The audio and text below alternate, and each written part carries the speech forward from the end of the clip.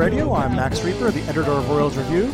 Later on, we'll have Sean Newkirk and Matthew Lamar on to discuss the Royals, the red-hot Royals and their four-game winning streak.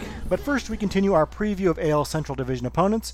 Today, even though they just played a series, we will look at the Minnesota Twins with TJ Grosegner of Twinkietown. TJ, thanks for being on today. Yeah, no problem, Max. Well, the Twins are the reigning division champs, winning 101 games last year, but they did fall in the first round of the playoffs in a sweep to the Yankees. What did the team look to accomplish last offseason to get over the hump, and what did they end up doing? So the biggest thing that I think every fan saw, and I assume the front office saw as a need, was pitching, especially with a couple of the guys from the rotation not coming back. The Twins needed to get more starters, better starters, and they started out by pursuing a couple of the big-name free agents.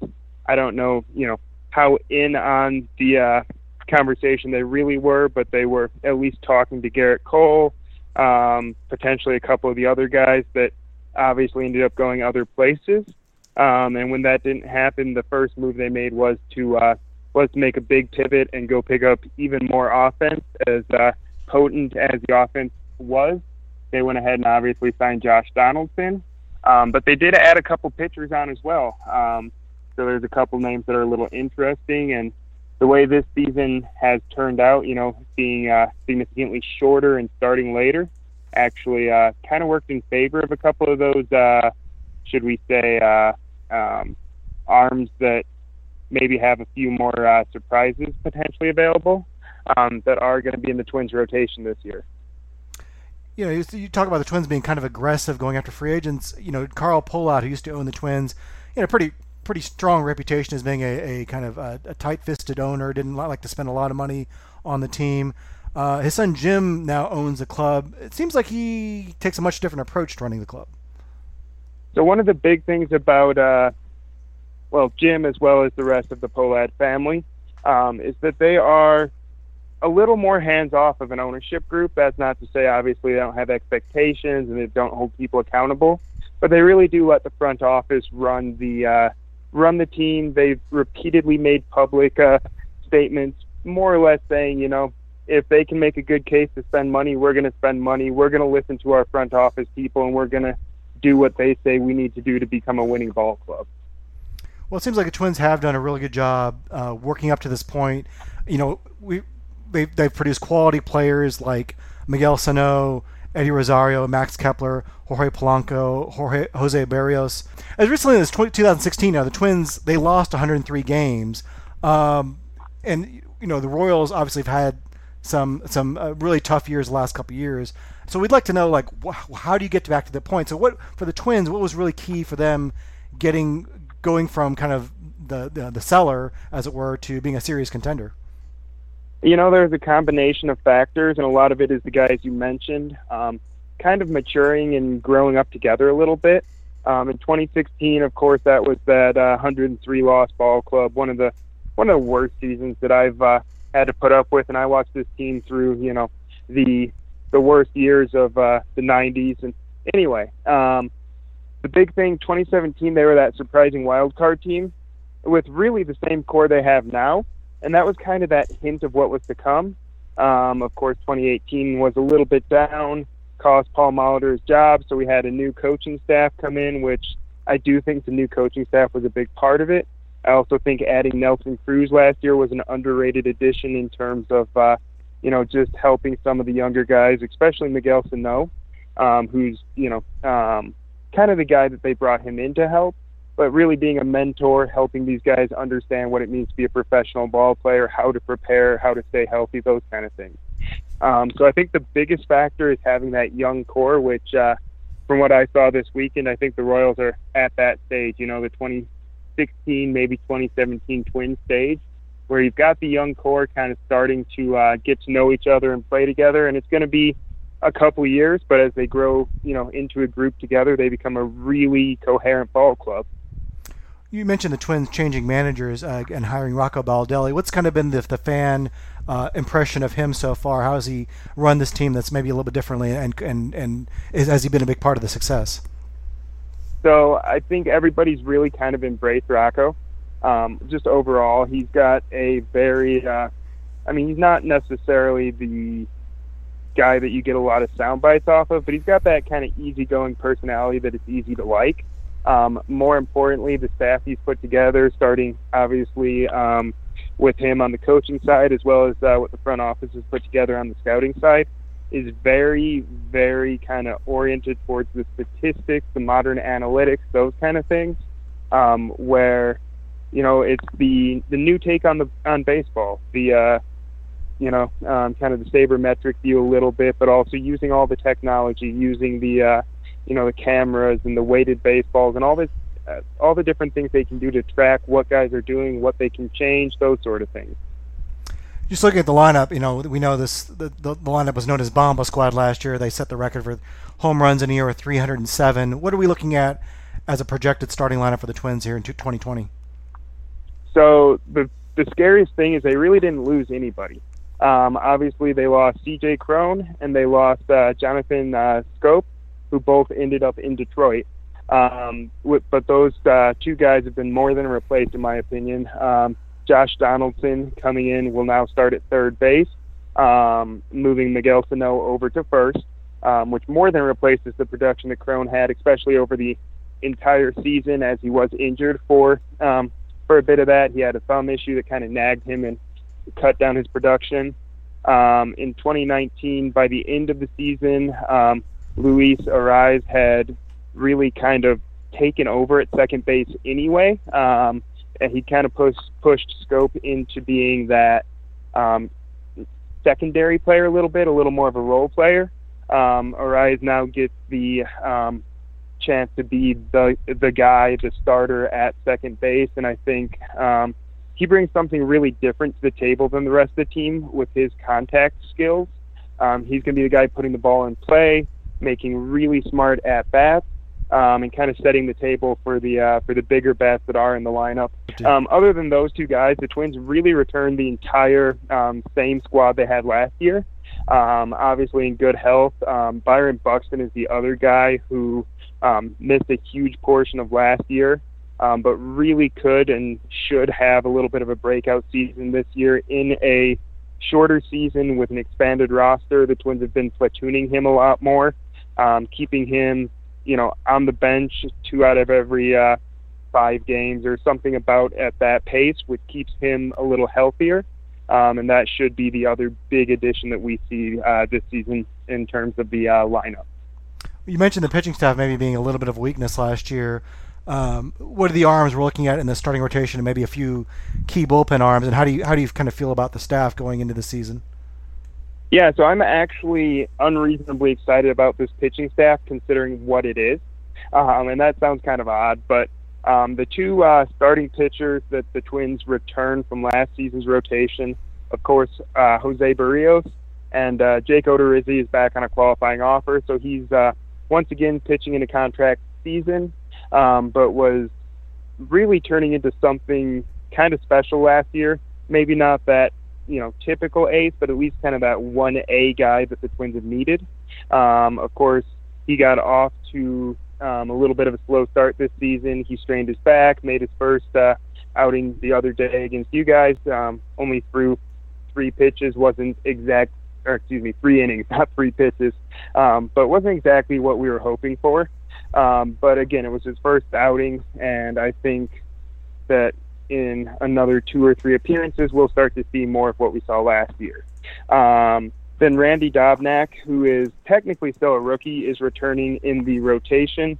He's off to a great start this year. He had a great start last year, and he's got an amazing story as well. Literally driving Uber in the off season all the way to the major leagues in 1 year. Pitched against the Yankees in the playoffs. So he's a guy that I think, we're going to see what we get. Obviously, if we hit that sophomore slump, if the league figures him out, but they haven't yet. So he really could be a guy that is an asset to the Twins. And then the other 3 newcomers that we're going to see in the rotation a little bit are going to be Rich Hill, Kenta Maeda, and then Homer Bailey. So 2 of the 3 came over as free agents during the offseason. Rich Hill, who obviously is injury prone, and then Homer Bailey, who you guys know probably better than I do at this point. Those two guys both, I think, have a huge benefit from the shorter season. Hill, obviously, number one, getting healthy, but number two, being able to, if he ever gets back off the injured list, have a little more, a little less worry about the mileage on the arm over the course of the season. And then Bailey, he's kind of a wild card. You might get something good, you might not out of him, but whatever you get, I'm going to count it as a win. And then the third guy, Kenta Maeda, is really kind of an interesting addition for the Twins, not because of what he brings as a pitcher, although, really a solid third starter for the team. But the big thing is kind of what he symbolizes about the front office, which, that was supposed to be a part of the big Mookie Betts trade. Obviously fell through when the Red Sox found something in the medicals for Gratterall that they didn't like. But the Twins front office kind of held their ground a little bit, said, no, this is our guy, we want to get him, we don't want to give up anything more, and really just kind of played with the big boys in a good way at the trade table, which is something we really haven't seen, honestly, since probably the trade that brought Joe Nathan to the Twins back in the early part of the 2000s. This is going to be a year where teams are going to have to be kind of creative in roster management, and we could see, with no minor league season, we could see like a lot of prospects come up that maybe wouldn't have ordinarily come up, or even have bigger roles, especially with so much uncertainty about who's going to be available. Who are some prospects that maybe didn't make the team initially that we could end up seeing make an impact for the Twins this year? So the two big names are the obvious two big names, Royce Lewis, Alex Kirilloff. Both of them are participating at the Twins' alternate site in St. Paul. So either one of them could conceivably be up in Minnesota at any time. I don't know that we'll necessarily see those guys, partly due to positional fit, partly due to the fact that if the Twins did want to have them up, I think they might have done it already. Kirilloff especially, since the outfield is rather stacked with players. The Twins broke camp with a couple of guys in Lamont Wade Jr. and in with Austin Whitehair. Literally a guy I'd never even heard of. But a couple of other outfielders over him, which suggests that maybe this is something more of a seasoning, keeping these guys playing with the Twins training staff and coaching staff around sort of approach than, them being a real viable guy to come up and be a contributor, although I could be surprised by that. The guys that will contribute this year that are more in the prospect pool are maybe half a tier down. Obviously, the rookies I've mentioned are going to be kind of a big one to watch. Another one is Jorge Alcala, he's a reliever, throws 90-ish plus miles an hour. He's already been added to the bullpen for the Twins. They've also got couple other guys as far as that second tier of pitchers that could come up. For starters, the guys I would definitely watch would be Lewis Thorpe, who has had a really rough season. Obviously, you guys saw it last night with the home runs, but with that rough season he's having, his velocity is down. If he can figure that out, he could be, again, somebody that the Twins look to as a member of the rotation in the very near future. And then Devin Smeltzer, kind of a classic crafty lefty, another rookie that's pitching out of the bullpen or in a spot start role right now, that could be a part of the future. He's more of a probably fourth or fifth starter, but could be one of those guys that hangs around in the majors for virtually forever, just because he's a left-hander that can throw the ball 90 miles an hour and usually locate it. So I assume the fan expectations are pretty high for this club, especially after the success they had last year. But what in your opinion, has to go right for them to make a serious run at a title this year? So the biggest thing that has to go right is people have to stay healthy. We're already seeing the starting rotation get decimated by injuries, and it's a little bit of a kind of bubblegum and baling twine sort of rotation to begin with. So with Bailey, Hill, and Odorizzi all out with injuries, that's been a big factor in the 4-game losing streak we've seen has been the pitching just not being there, not getting the links to protect the bullpen like, you would hope for. Byron Buxton, I already mentioned, he's another guy who hasn't been able to stay healthy, as well as Miguel Sano. Both of those are guys the Twins are really, really counting on this season, not only to be healthy, but to kind of prove that the last year or two, when they were healthy and they were playing, that they continue to grow and become, better ball players. And again, depth is a big thing, especially this year. And especially, we dodged a real bullet after playing the Cardinals. Nobody on the Twins managed to get get sick, even after the Cardinals popped, 9 or 10 or 16 or however many positive tests now. So that was a real scary moment for Twins fans, just from the perspective of, are we going to be able to play? Who's going to be able to play? Yeah, I can't even imagine being a St. Louis fan or a Miami fan right now and watching that. And then, of course, the other side of just wanting your guys to be okay and not wanting to see anybody, seriously sick or anything like that. Well, yeah, I think that's kind of what's looming over everyone this year, is just keeping these guys healthy and finishing the season with some semblance of a major league season this year. And we'll have to see how the Twins do. I mean, they certainly have a loaded team, and this looks like this could be their year if things go right. And it certainly we'll keep our eye on. And I know the Royals fans will get a lot of looks at the Twins this year, as when 1/6 of their schedule is made up of the Minnesota Twins. So if you want to keep up with the Twins, you can always follow TJ's work and other news and analysis over at Twinkie Town. TJ, thanks so much for being on the show. Hey, thanks, Max. We'll stay in touch and talk again soon. All right. And joining me now is Sean Newkirk. Sean, how are you doing tonight? Good. We're man, it almost feels like we're halfway through the season, and both it's actually kind of good timing because it's August, and that's a little bit more than halfway through the season. But it just feels like also like, we in 60 games, every game is really precious. So yeah, I mean, we're rolling along. Yeah, especially when you're like the Cardinals and you've only played like 5 games all year. But they'll hit the 1/3 mark for the season, I guess, this week. So yeah, the season's kind of really moving along, and here to join to talk about the season is Matthew Lamar. Matthew, do you feel like we've already played a third of the Major League Baseball season? And so what happens to me every year is that we get started in baseball and then we blink and then all of a sudden 2 weeks have gone by and we have all this data and all these games that have been played.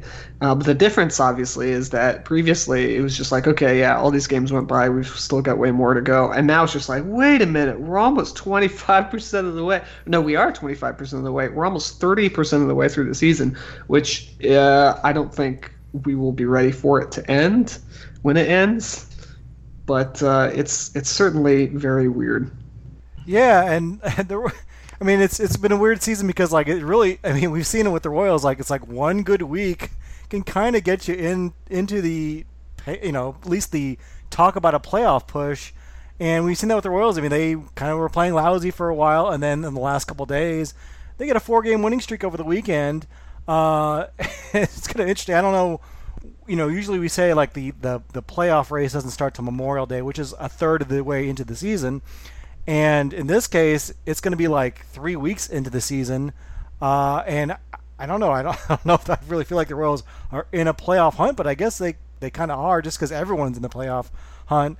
I guess we can kind of start there. Let's talk about the offense a little bit. Like I said, the Royals did struggle to score initially, but there were some underlying numbers that suggested they were hitting the ball hard and just being a little bit unlucky, and that luck kind of seemed to turn on them on Thursday when they clobbered the Cubs for 13 runs.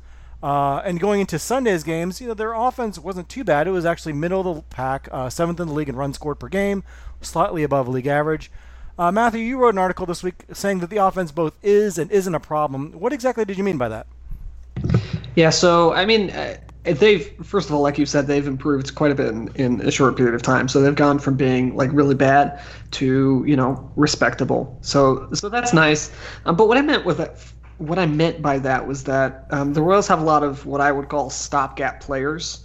So if you think towards the last time the Royals were rebuilding, when the Royals signed Mike Jacobs in 2009, or were playing with Unieski, Betancourt, or whatever, like, those guys were just like stopgap players. And if they were bad, it was whatever. They were just going to be there for a short while. And then lo and behold, Eric Hosmer came along. He was your actual first baseman of the future. Then Alcides Escobar, they traded for Alcides Escobar, and he became the shortstop. So I think the Royals have been not super great on offense. They've been better recently, but the problem behind the offense is not necessarily that they haven't been achieving what they could. The problem is that they have a lot of these stopgap type of players. I'm not sure if Franchi Cordero or Ryan McBroom or definitely not Mike Franco. Probably Bubba Starling, maybe even Ryan O'Hearn. That's just 5 guys that I'm kind of like, and I feel like a lot of Royals fans would agree. Like, those players aren't necessarily the guys who are going to be the starting first baseman, third baseman, etc. for the next Royals playoff team. Those players aren't on the major league team. So if the Royals are bad and if they go back to being not so great, it's not really that big of a deal in the long term, because those players, again, aren't on the big league team. What is a bigger problem is players like Nicky Lopez and Adalberto Mondesi. If they're not doing well, that's more of a problem, because those guys are under contract for longer, and those guys could be part of the next Royals playoff team. And so those guys are really the guys to keep an eye on. So the Mondesis, the Nicky Lopez, honestly, O'Hearn's kind of, you could go either way on him, but those guys basically need to show that they are a good, solid performers for the Royals to keep them around, or they themselves could be up for being replaced. So it's kind of complicated, and again, they have been doing a lot better recently. So it kind of tempers the offensive criticism when you've got a bunch of guys who are hot right now, which the Royals certainly do. So, but it's interesting to keep in mind, and it's important to keep in mind, that these guys aren't necessarily the long-term solutions at any of these positions. No, I think that's a really good point. Like, this offense perhaps is playing maybe to the best of its abilities, we could say, but it's been carried largely by the veterans, the plus 28 crowd. Whit Merrifield, Jorge Soler, Salvador Perez, who's really hit well since returning from Tommy John surgery. The guys that haven't hit so well are the guys we're kind of counting on. Adalberto Mondesi. Ryan O'Hearn's been okay. We haven't seen it. It's been very limited sample size, although he hasn't hit for the kind of power you'd probably hope for. And frankly, there just aren't enough of them. There aren't enough of these young hitters to really say, okay, well, I feel good about this offense going forward. Sean, what's kind of your take on the offense? I know that there's some evidence that they were hitting the ball hard, and it looks like they kind of came around on that. But how good can this offense be, and how much does it matter? Yeah, I mean, so the point of hitting the ball hard, that's basically you're just looking for regression, right? But regression is kind of a moving target where, simple case would be like batting average, where it's like a guy's he's going to hit 400 for a week, then he's going to hit 150 for a week, then he's going to hit 380, then he's going to hit 260. It'll be positive and negative regression. So yeah, I mean, it's kind of nice that they went from not hitting the ball hard, or hitting the ball hard and having bad results, to now hitting the ball hard, having good results. But at some point, they're going to go back to hitting the ball hard and not having good results. So it's just kind of a swinging thing. But I do like that. There have been several players now. Of course, small sample size of 17 games for many of these guys are the max. But I mean, we've got, as I count, including today's stats, 1, 2, 3, 4, 5, 6 guys, including McBroom, with a WRC plus above. Well, Franco's at 118, so call it 120 basically. So 6 guys with a 120 or better WRC plus if we round up Franco, and he's been a lot better despite his batting average and OBP being only 7 points different, which is not good, kids. But it is nice that he finally walked last night. So there's been some surprises like that, especially Perez kind of busting out a little bit. But again, we're less than 100 plate appearances for everybody. And then we've got guys like Mondesi, who hasn't quite hit very well, and then Gordon, Cordero, Starling. So it's an interesting mix, but I think we still need another 100 plate appearances before we're even close to being like, oh, this is something we can look at going forward to 21. I guess one thing that does kind of surprise me is we haven't seen. I was expecting like really, wide variety in like performance because a small, like you say, the small sample, 16 games, like you'll have some random dude hitting 380 or some veteran will be hitting 150, but the Royals their hitters are kind of hitting about what you'd expect. I think the only guy that's really overperforming is maybe Ryan O'Hearn, and perhaps maybe that's actually closer to his true talent level. We don't know. And the only guy I'd say that's really underperforming is probably Adalberto Mondesi. I guess maybe Maikel Franco you'd say is overperforming since he's not really a 120 WRC plus hitter. Yeah, well, and I don't think that Perez, he's at 136 right now. Yeah. I don't quite think he's the other guy that I think it's like, okay, I mean, what was he? He was 89, 87, 91, and now he's at 134. Wow, that didn't include today. So 136 including today. So yeah. There's definitely some guys that are like, oh, good to. So if you look at like Soler, like it's like, okay, good to see Soler continuing where he was at last year. He's at 157. What was he? He was 148, so not that far off. Like, even if he came down another 10 points. So yeah, I mean, that was nice to see him kind of come back to that. I'm sorry, he was at 136 last year. My bad. So he, even if he comes down a little bit, it's still a continuation of where he was. And it does seem like this team usually struggles initially to begin the year offensively more than anything. And I don't know if some of that has to do with the fact they play in so many cold weather cities to begin the year, and this year they, obviously it's much warmer to begin the year, and maybe that's helped the bats get going a little bit. But it is kind of nice to see the bats kind of get going this week and score some runs. One thing we haven't really seen them get going is the walks. You mentioned Maikel Franco walked for the first time all year. That's pretty much the MO of this entire franchise. Right now, they are currently dead last in the league in walk rate at 5.7%, and or 5.2%, and that hasn't really come with like high contact rate. They're not like putting the ball in play all the time. They're kind of middle of the pack in strikeout rate, so they're striking out about as much as everyone else, but just not drawing walks. Sean, why is this always an issue with this organization? I mean, this really goes back even before Dayton Moore, but it seems like this is a franchise that just doesn't want to draw walks, and I don't know. Like, I guess we just shouldn't be surprised with the personnel that they have, but it seems like that's always going to be what holds them back a little bit, right? Yeah, and it's kind of funny because like you mentioned, so like you think like, oh, the Royals are now.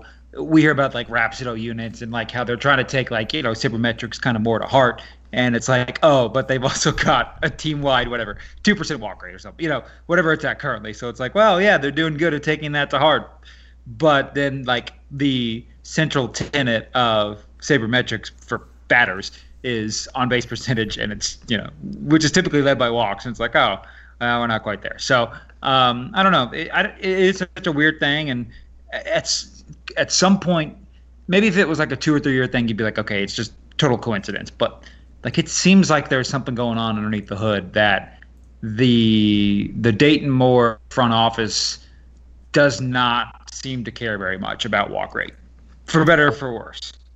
And interestingly, like I last I remember looking at the Kauffman Stadium was actually a good stadium to draw walks, like their opponents. I was just trying to find that. Yes, that's a good point. And I've got it right here, park factors for them. 2018, the 3 year of that, and it is 99. So basically neutral for walks. So it's not as if it's like a walk deficient place. It's one that's like Dodgers are 94 for whatever reason, and the Rangers are at 103. I bet a lot of that is explained by foul ball size, or foul territory. But yeah, I mean the Royals are pretty much neutral for walks, so it's not as if they are in a terrible environment for that.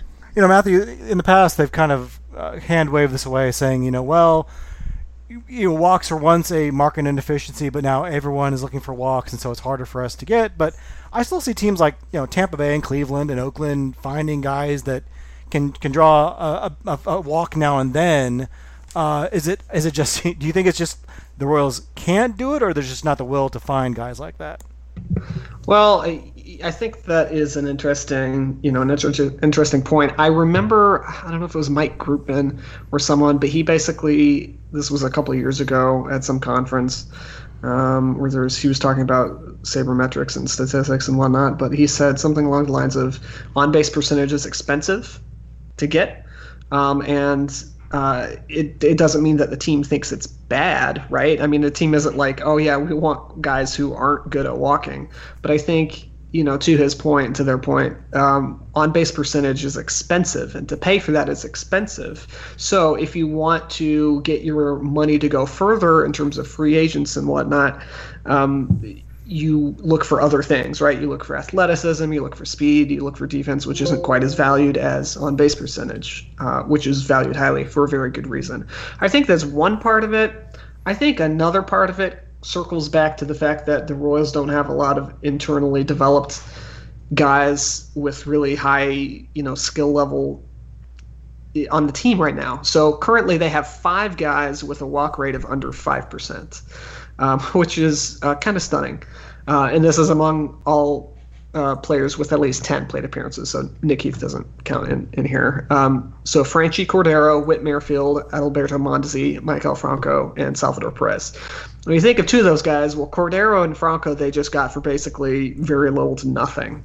So it's not like they're internally developed guys. Whit Merrifield, he hasn't been like a super good, his walk rate hasn't been super high, but he compensates for that with a low strike rate and a high average, so that's not an issue there. And really, so there are Mondesi and Perez, and for both of those guys, the reason why the Royals liked them and signed them in the first place is their athleticism and their skill at their positions. So I think it's a 2-part thing. It's one, on-base percentage is expensive, and therefore the Royals are focusing on other attributes that they think they can acquire, such as athleticism. And the other part is that the Royals just currently don't have a lot of high talent guys anyway. And I think the combination of those 2 things is why, for a long time, the Royals haven't had very good on-base percentage. And that's a really bad thing for the long-term health of the offense. It's great if you're going, 6 for 10 or whatever, but if you can't get a hit and you're hitting into all these like bad luck hits where maybe the defense is positioned a certain way or you're just hitting the bad luck, like the Royals have been doing, there's no way to compensate for that. You can't just draw a walk and continue to get on base. It's either hit or nothing. And because there's an element of chance in regards to balls in play that there really isn't with walks, the Royals are kind of enslaved to this, boom or bust result where either it's going well or it's not. And if they drew more walks and if they got on base more, they would have a more steady offense, which they just don't have. Yeah, I think you've seen evidence of them trying to at least get guys that can get on base. I think, that was something Jorge Soler showed in his early career, and, they went out and got him. Brett Phillips, I think, had some evidence of that in his minor league career, that he could draw some walks. Ryan O'Hearn, I think, was a guy that could draw some walks in the minors. We'll have to see if that translates more into major league success. But there aren't enough of those guys, I think. And I think you're right. If there's a guy that can draw walks and a guy that's athletic, and they're both about the same kind of value, I think they'll opt toward the athletic guy, thinking maybe he has higher upside. Maybe they're right about that. Whereas I think other organizations, like the overarching philosophy is like guys that can be at least patient at the plate, aren't going to just be a total zero when it comes to walks. And so that you see lineups like Oakland's lineup where you have a bunch of guys, and not everyone, but a lot of guys who can draw walks in that lineup, or Cleveland's, where there's just a lot of patient hitters in that lineup. And so I think it just comes down to organizational philosophy. And I don't know, the Royals have always kind of had that philosophy, even, like I said, even before Dayton Moore, going back to the days of, Herc Robinson, Allard Baird. I think some of that's because of the stadium. I think the rationale has always been, well, we need to be aggressive. We need to put the ball in play. We need to force the issue and make things happen. And walks have always been seen as passive. But if you think about it, if you want a team that runs the bases well, you need to have guys get on base to run the bases well. So certainly that should be an element of your offense. And maybe that is part of their philosophy right now. I think just right, like we said, that there just aren't enough of those guys right now in the lineup. But hopefully we can develop some more of those guys. One guy who can draw a fair amount of walks, but also just be a good hitter overall, is Hunter Dozier, and he returned to the lineup this weekend and had good results. He had an RBI single his first time up. With him back in the mix now, the outfield it should start to get a little crowded. Although they did kind of work the outfield out a little bit by having some injuries. Franchy Cordero went on the injured list with a wrist injury. He shouldn't be out very long, I wouldn't think. Bubba Starling also out with an injury. He is expected to be back sometime this week. Nick Heath, who got his first major league hit, also went on the injured list, but we expect he'll be back at some point. But if we do get all these guys back, I mean, it seems like Alex Gordon is going to start in left, Whit Merrifield in center, Hunter Dozier in right, but that doesn't leave a lot of playing time for the younger guys, Matthew. How should the Royals be handling guys like Bubba Starling and Brett Phillips and Franchy Cordero, who they kind of need to take a look at, but are kind of behind some of these other veteran starters? Yeah, I don't really have the answer. Well, I have my preferred answer, but they have really kind of backed themselves into this weird position where they have like a lot of outfielders, right? So you've got, let's see. So Brett Phillips, Bubba Starling, who are kind of two sides of the same coin, similar athletic guys that they're trying out. They've got Jorge Soler, who is granted mostly a DH, but if he plays, it's going to be in the field. Whit Merrifield, who they said at the beginning of the year was going to be outfielder mainly, but in practice he's split his time rather equally. So that's four guys right there, okay? And then that's not including Hunter Dozier, who they also said would start in the outfield a lot. And then there's Alex Gordon. There's six. And then you have Franchy Cordero, who they acquired. That's seven. And then you have, who am I missing? Nick Heath, who's eight. And that's just a lot of guys to try to get playing time when there's three outfield spots and only 28, spots on your roster at all.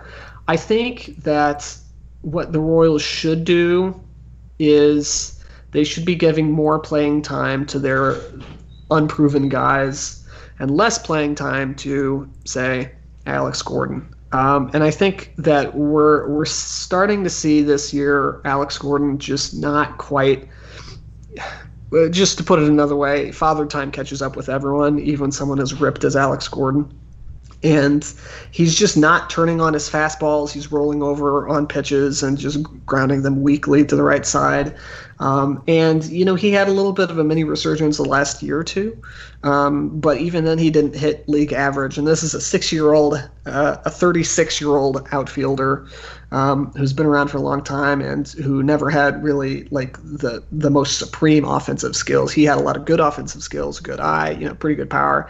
But it's, father time comes for everyone. And I think that Alex Gordon is on the precipice of starting to be a bigger roadblock to his team figuring out what the heck they're doing with all these outfielders than he is a benefit to playing every single day, which he's basically been doing. So I would start by lowering Alex Gordon's playing time. And then personally, I would like to see Brett Phillips a lot more. I think he's got the highest upside probably of any of the outfielders. And then it just depends on whether or not you want to see Hunter Dozier as a permanent outfielder, because he, has a spot right now as kind of a corners guy, first and third and right field. I do wonder if he will start playing a little bit more third base if Franco cools off a bit and can't get on base and keeps being poor defensively over there. So that could work itself out. They've just got so many guys that you want to find them playing time, and that's not even considering the possibility of Kyle Isbell and Khalil Lee. Well, that's 9 guys, 9 outfielders right there. And so at the moment it's worked itself out with injuries, but if everyone gets healthy, there's going to be a lot of decisions to be made, and I think the Royals might be forced into a situation in which they have to, say to Alex Gordon, look, we got to play you less. Yeah, Gordon right now, among all qualified hitters, 4th worst in the league in hard hit percentage, 22%. Now, it's early, and there's some other guys down there that you expect to bounce back, like Andrew Benintendi, Eddie Rosario. But with his age and, frankly, his performance the last couple of years, I don't know if I expect Gordon to bounce back that much. Now, look, his defense is still top-notch. We saw it this week. I mean, he had a couple great plays, nice catch on Sunday, threw out Nick Madrigal last week against the White Sox. But, Sean, there seems like there does come to a point where the Royals need to have a talk with Alex Gordon about taking a reduced role. Do you think that's something that they should do, and do you see that happening at all this year? I mean, I think we said when he signed, when he reached free agent status, right? They didn't re-sign him. Yeah, he was a free agent, right? Yep. Okay. Yeah, I think we said when he signed with them, I was thinking he might have done a 1-year extension, but when he signed with them, I think a lot of us, at least I was myself, saying like, oh, I mean, we're so happy to have Alex Gordon. We love him as a player and everything he's done, but it's like, it wouldn't have been the best. It wouldn't have been the worst thing to see him just kind of ride off into the sunset after last season, which he struggled a bit. And so it's like, man, like he is. If there's a couple guys, if there's like a Mount Rushmore of like Royals 2000s players that like you don't want to see struggle, it's Alex Gordon's on there because it just stinks to see a guy that we all love like do poorly. So it's tough to be like, hey, think like, oh, you need to have a reduced roles. But no, I mean, I think he's gonna always just be kind of out there because obviously they love him defensively. He made a really great defensive play today as well, today being Sunday. So yeah, I don't think they're gonna. I'd be surprised if they did a reduced role, but I think Alex Gordon, being how great he is, he would accept that role if they came and said, hey, you're going to just kind of, I don't know, be our defensive replacement and, hit a little bit, but we're going to try the 3 younger guys out there. Yeah, I tend to agree. I do want to see kind of the younger guys out there. In fairness, Mike Matheny has been pretty creative in his lineups. I think he's had like 16 lineups in 17 days. But he's gotten he's created an outfield spot by having Whit Merrifield play at second occasionally, especially to sit Lopez against tough left-handed hitters. He's had Dozier play first base. He's had rotated guys at DH a little bit. So you could be a little bit creative about finding guys playing time out there.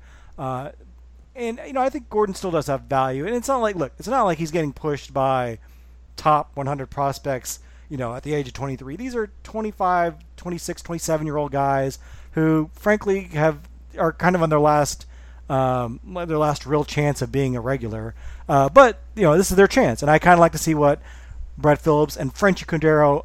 I don't know so much about Bubba Starling. I feel like the ship has kind of sailed on him.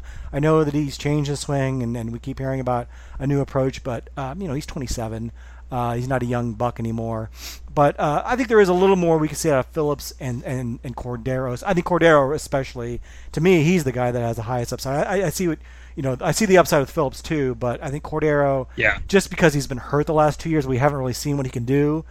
It's more like the mystery box. Like we just don't know what he has. Whereas Phillips, I guess there's some of that because he hasn't done it at the big league level, but at least he's played the minor league baseball and he was fine. He wasn't setting the Pacific Coast League on fire or anything. Yeah, I don't mean, and I'm not trying to crap on Phillips here, but I loved when Royals Twitter went nuts when we found out that he did like a swing change and he hit really well in the minors for whatever was that, like 3 weeks. Everybody goes, all right, this is it. And then I think he came up and had like a 40 WRC play. It just was back to normal. He's like, wait, what did he change? And so anyway, again, not to crap on him. I just was thinking about that. Well, and he could, I think for a lot of these guys too, it's hard to get in a groove when you're kind of playing sporadically like this. And I don't know if it's something where they just need to say, okay, Brett Phillips, you're a right fielder for the next month. Let's see what you can do. And that would at least give him an extended period of time. But I don't know. He's gotten some chances and he hasn't really impressed yet. So we call that Richard Lovelady's syndrome, where you're not allowed to play more than 2 games that are in a row. Yeah. Well, speaking of Phillips, the guy he was traded with, Jorge Lopez, his time with the Royals has come to an end. He was designated for assignment this week. The Baltimore Orioles claimed him off waivers. If that tells you any kind of state of the Orioles pitching staff right now. Jorge Lopez, he was acquired in the Mike Moustakas trade back in 2008. He did have that near perfect game against the Twins, which I think it was Sean. Was it you that tweeted that? Did that really happen, or did we all just collectively imagine that? But he did not do well with the Royals. 158 and a third innings with the Royals over 2.5 seasons, and his ERA was 6.42. That is actually the 6th worst all-time in club history for anyone with 100 innings or more. Just not a great career with the Royals, Sean. What went wrong with Jorge Lopez? Yeah, I don't know. I mean, he just isn't.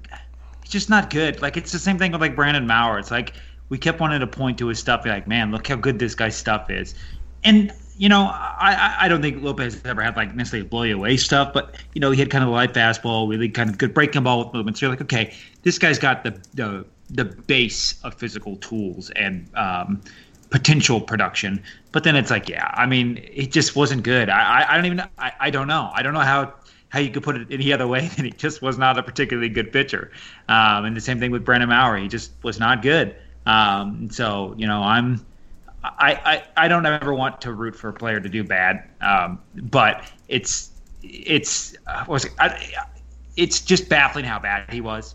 And it's like, okay, you know, I'm glad that it was nice that they gave him a shot, but I'm glad to see that he's no longer on the team, because at this point, you know, let him be someone else's kind of problem, because he just was not good. I mean, I don't know how else you could put it. He just was terrible, you know. Yeah, he'll be an interesting project. I think if there was a pitching coach who maybe could unlock that potential, I think there is something there. It's just he needs to, I guess, the right environment for it to happen, and it wasn't obviously here. Go ahead. Someone mentioned that the Orioles are. Gosh, who was it? I can't think of who the Orioles beat guy is, but someone mentioned that they were going to try to use him as a longer reliever. And did he really ever have that role with the Royals? Obviously, he was a starter. He had some bullpen usage, but did he ever come in that Glenn Sparkman kind of role at all? I think kind of at the end of last year, but I thought he did. Yeah, too. It wasn't like an extended look. I always thought that his fallback, like a lot of guys, I feel as starters, is kind of like your short inning reliever who can just ramp it up for an inning. I don't feel like we ever really saw that. I don't know if maybe there's something that in him that they thought that wasn't a possibility. You know, I think kind of what hurt him is that they always seemed to need a starting pitcher, and they kind of kept putting him back in the rotation. Yeah. You know, kind of like, we need you to start, even though you're not very good. Well, and as a reliever, at least with the Royals, he had a pretty dang good 9 strikeouts per 9. Now, per 9 stats for relievers are tough, but they're easier to explain than percentage. He had a 9K per 9 and a 2.6 walk per 9. Those are pretty good numbers. I think those would be average or better for a reliever.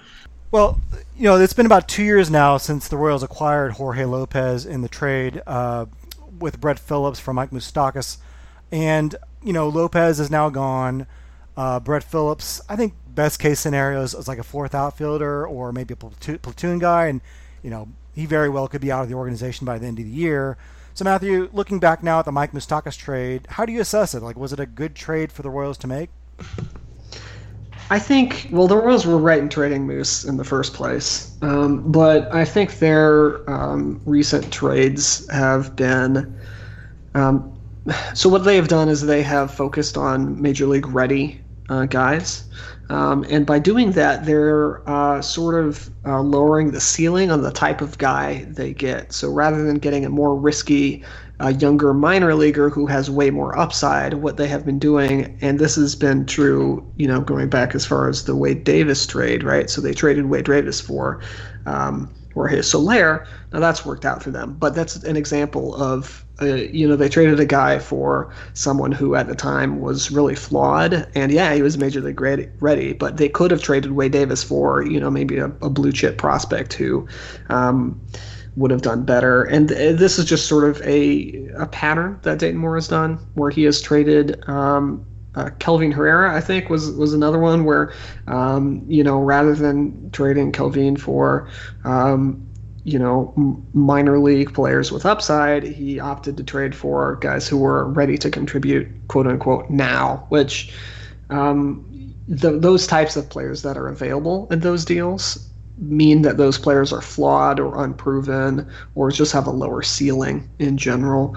And sometimes it works out, like Jorge Soler, as it does with every trade. But I think that it's just kind of an example of the Royals kind of punting on upside in exchange for just some players who can contribute now, and that's not always the best move. But I do think that Brett Phillips, you know, has a future as a Royal, and I think that because, like, if you look at his defensive numbers, he's like pretty across the board ever since he has, you know, played in the major leagues, and with his amount of sample size, he is one of the best outfielders in baseball, and that's not really an exaggeration. He's extremely fast, and he has a ridiculous arm. He's very accurate. So he really truly is one of the best outfielders in baseball, and that's not really something that we've seen from Bubba Starling so far, right? I mean, like, Bubba Starling is an example of someone who you're like, oh yeah, they're a great fielder, but he hasn't really shown it so much in the major leagues.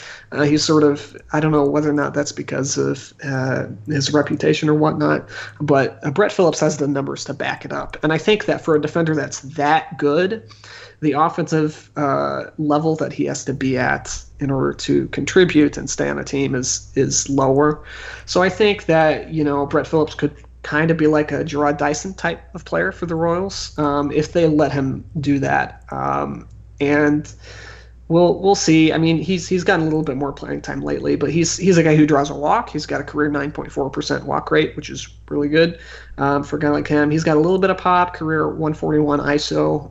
That's isolated power. That's not bad. His average is kind of low, but he has 2.2 wins above replacement per Fangraphs in 129 games, which is really good. That's Gerard Dyson numbers where he is getting the value out of his speed and his defense. And while he doesn't have Dyson's stolen base numbers, he does have 12 stolen bases, which is pretty good. And he has been caught stealing once, so that's a really solid number. So I do think that there's a future for Phillips.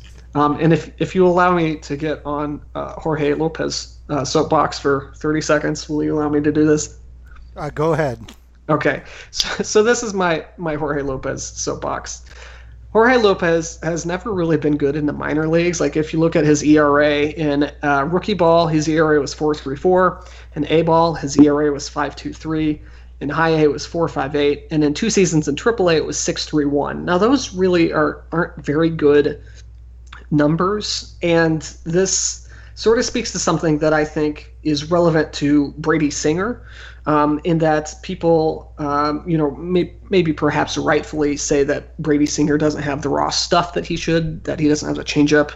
But ultimately, when it comes down to it, a pitcher's job is to pitch well and get outs. And no matter how good your raw stuff is, Brandon Maurer, Jorge Lopez, there are certain factors at play that you may not be able to overcome, whether or not you're leaving, giant cookies in the middle of the plate or whatever. Some players just can't capitalize on the pitches that they have, and other players do much better with the pitches that they have than they really should. And I think that Jorge Lopez is a really great example of that. Yeah, well, we'll see if Brett Phillips can kind of salvage a trade, but I think in a way that the Mike Moustakas trade makes me think about how some people think that the Royals should have kind of traded the core like a year before they did. And the way that the Wade Davis and Mike Moustakas trades went down kind of make me think, you know what, they probably wouldn't have helped the rebuild that much if they had traded Hosmer and Kane and maybe Kelvin Herrera earlier, because the returns ended up not being that great for those guys. And like you said, maybe it's their approach of taking guys that are major league ready and not taking higher upside guys that are a little bit further away. And you talk about Jorge Soler, even though that kind of worked out and that he's a good player, he's going to be gone after 2021 most likely unless they sign him to another deal.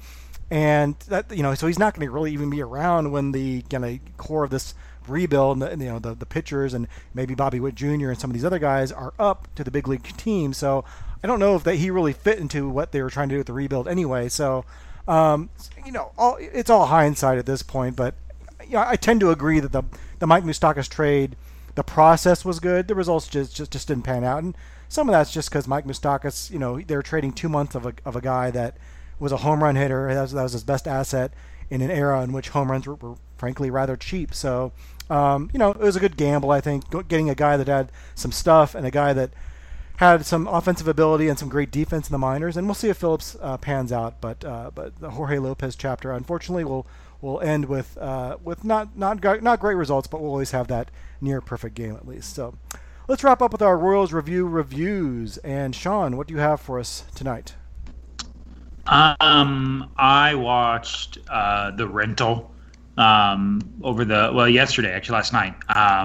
Dave Franco, who is either known as James Franco's little brother or the guy that you've seen in random movies throughout the years, Superbad, whatever it is, Dave and whatever, and like all the random movies he's been in, and obviously The Room, whatever the James Franco one was called for The Room, where he remade it.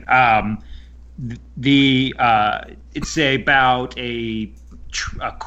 two couples that rent a rental place in the far out. I think it's in San Francisco, and basically they're being spied on the whole time.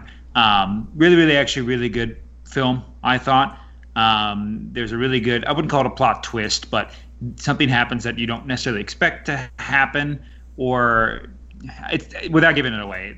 There's a really good last 30 minutes, and the way that the movie ends, or what you don't learn, I guess I should say, is really great, and it's pretty freaking good. It was his directorial debut, and I think it's a really good watch. And it's got Alison Brie, which is Dave Franco's wife, is in it, and it's really good suspense. I put it, as far as wins above replacement, I would say it's at least a 3-war movie right there, considering that thrillers aren't usually known for being great Oscar winners. It was pretty good, so worth a watch. I gave it a 3.5 out of 5 popcorn tubs on my grading scale.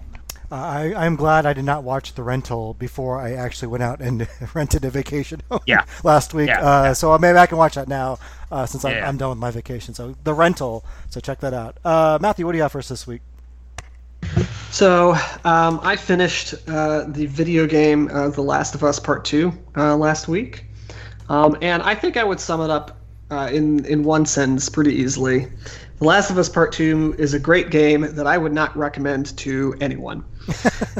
And so what I mean by that is it tells a really... It is very good at telling its story. Its gameplay is really good. It's really polished. It's beautiful. It's got a lot of things going for it. And when you zoom out, like it's a really quite a good game. It's maybe even a great game, an excellent game. But the problem with it is that if you've ever played the first Last of Us, I won't spoil anything. But the first Last of Us is very brutal. Whole bunches of characters do not have a great time. Let's just put it that way. And it's just really brutal. And the second one is basically an exercise in just misery and pain. And it tells a really great story in as much as it's really good at telling the story. But the story that it tells is just so depressing and so dark that I can't recommend that anybody actually go play it, because there's just no point. Like, I could beat myself with a hammer a couple times and that would get the same like emotional result from it. It's just a giant slog, and I almost quit halfway through, and I am not entirely certain that I should have quit halfway through. I'm not sure if that was the wrong decision to keep going. So it's a very good game that I don't really think that you should feel that you should play unless you are totally okay with going through a very painful and emotionally draining slog for 30 hours and then getting to the end without a single moment of catharsis. That's one of the more interesting recommendations I've heard, and I've heard that from a lot of people actually. And they're making a movie. They're making is it Hulu or someone's making a TV show now out of it? TV show. I think a TV show works for it, definitely more so than the game. One of the problems with The Last of Us Part 2 is that the developers are they're trying to make you feel bad about things that they force you to do in the game, right? So there's dogs, and if you kill the dog, like their owner gets really distressed that you killed the dog. Well, if I don't kill the dog's going to kill me, and then I'm going to die, and then the game's going to be over. Don't try to make this a whole all finger wagging. Oh, you did what we told you to do. No. I think a TV show would work much better for it. Yeah, and without giving away, I think people know by now at least, or anybody that cares, all right, I won't give it away. The unexpected character death, I guess, or you don't play as the character you expect to be playing in, correct? Yeah. I would say so. You think that's correct, or you do play as a character you expect to be playing? Well, I mean, you play as the main character you expect, but I think I would agree with you that there is a death that comes very unexpectedly. Yeah. Okay. I was thinking that was really big. I remember when that came out. I mean, because I saw all these reviews are like, this game is terrible because of this. It's just one character. They clearly never played Metal Gear Solid 2 because that's got the all-time biggest character swap ever. And so I was thinking, man, it's not quite as bad as they make it out to be, it sounds like. Well, for my review this week, I was reading an article at MLB.com about, it's called The Oldest League You've Never Heard Of. It's about the George Donnelly Sunset League Baseball League in Newport, Rhode Island. They play in an old stadium that's well over a century old. Some people think it may have originally been built in the 1890s. But it's like a sandlot league. It's got some college guys home for the summer that weren't good enough to play in like the Cape Cod or Northwoods League or anything like that.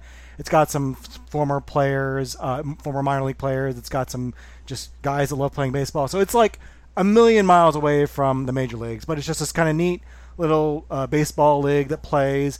Actually, my former college roommate plays in a similar league like this in the St. Louis area, where there's just guys that just love playing baseball. And it's a high quality like for us, like it's like for amateurs, it's a high quality baseball. But certainly a million miles away from like even the minor leagues. And I was also been reading the Only Rules It Has to Work by Ben Lindbergh and Sam Miller, which is about the Sonoma Stompers and how they got to run that team. That's an independent league team that it's at least a professional, and the players get paid, but they get paid so little money that it's hardly professional at all. And those two, the article and book that I read this week, just kind of reminded me how great independent baseball is, and how great like lower levels of baseball is. Not necessarily in the quality of play, but just like the fact that there are people out there that love baseball that much that they're kind of willing to play 12 phases away from the big leagues, or even further than that, 12 steps away from the big leagues. And people say football is the most popular sport in America, and it is, but it's really big time football. It's the NFL. It's like big time programs. There is no minor league football, and any attempt at it has usually failed. A lot of small college football teams don't draw very well, but baseball seems to draw. No matter if it's a big league team or a minor league team or even a college baseball team, they don't all draw that well sometimes, but people are still willing to go out and see a ball game, even if it's players they've never heard of and players that aren't anywhere near major league quality. But I think that does kind of show how popular baseball as a sport is. And so I know a lot of these teams aren't playing this summer, and a lot of them unfortunately are probably going to go out of business because of this year, but hopefully next year we can get baseball back next summer, and if we do, and if fans can attend games, I would highly urge you to go out and check out a minor league game or an independent league game, like the T-Bones out in KCK, or a college baseball game, or one of these low-level sandlot games, because I think you're talking about guys who truly are playing for the love of the game, not because they're expecting to make millions of dollars. And to me, that's kind of the purest form of the game. So definitely check out amateur baseball and low-level minor league baseball when you get the chance. So that'll do it for us this week. Thanks again for TJ Gorsegner at Twinkie Town for being on and telling us about the Minnesota Twins, and thanks to Sean and Matthew for being on the show. And many thanks to our readers and listeners for visiting our site, and we'll talk to you next week. Hey!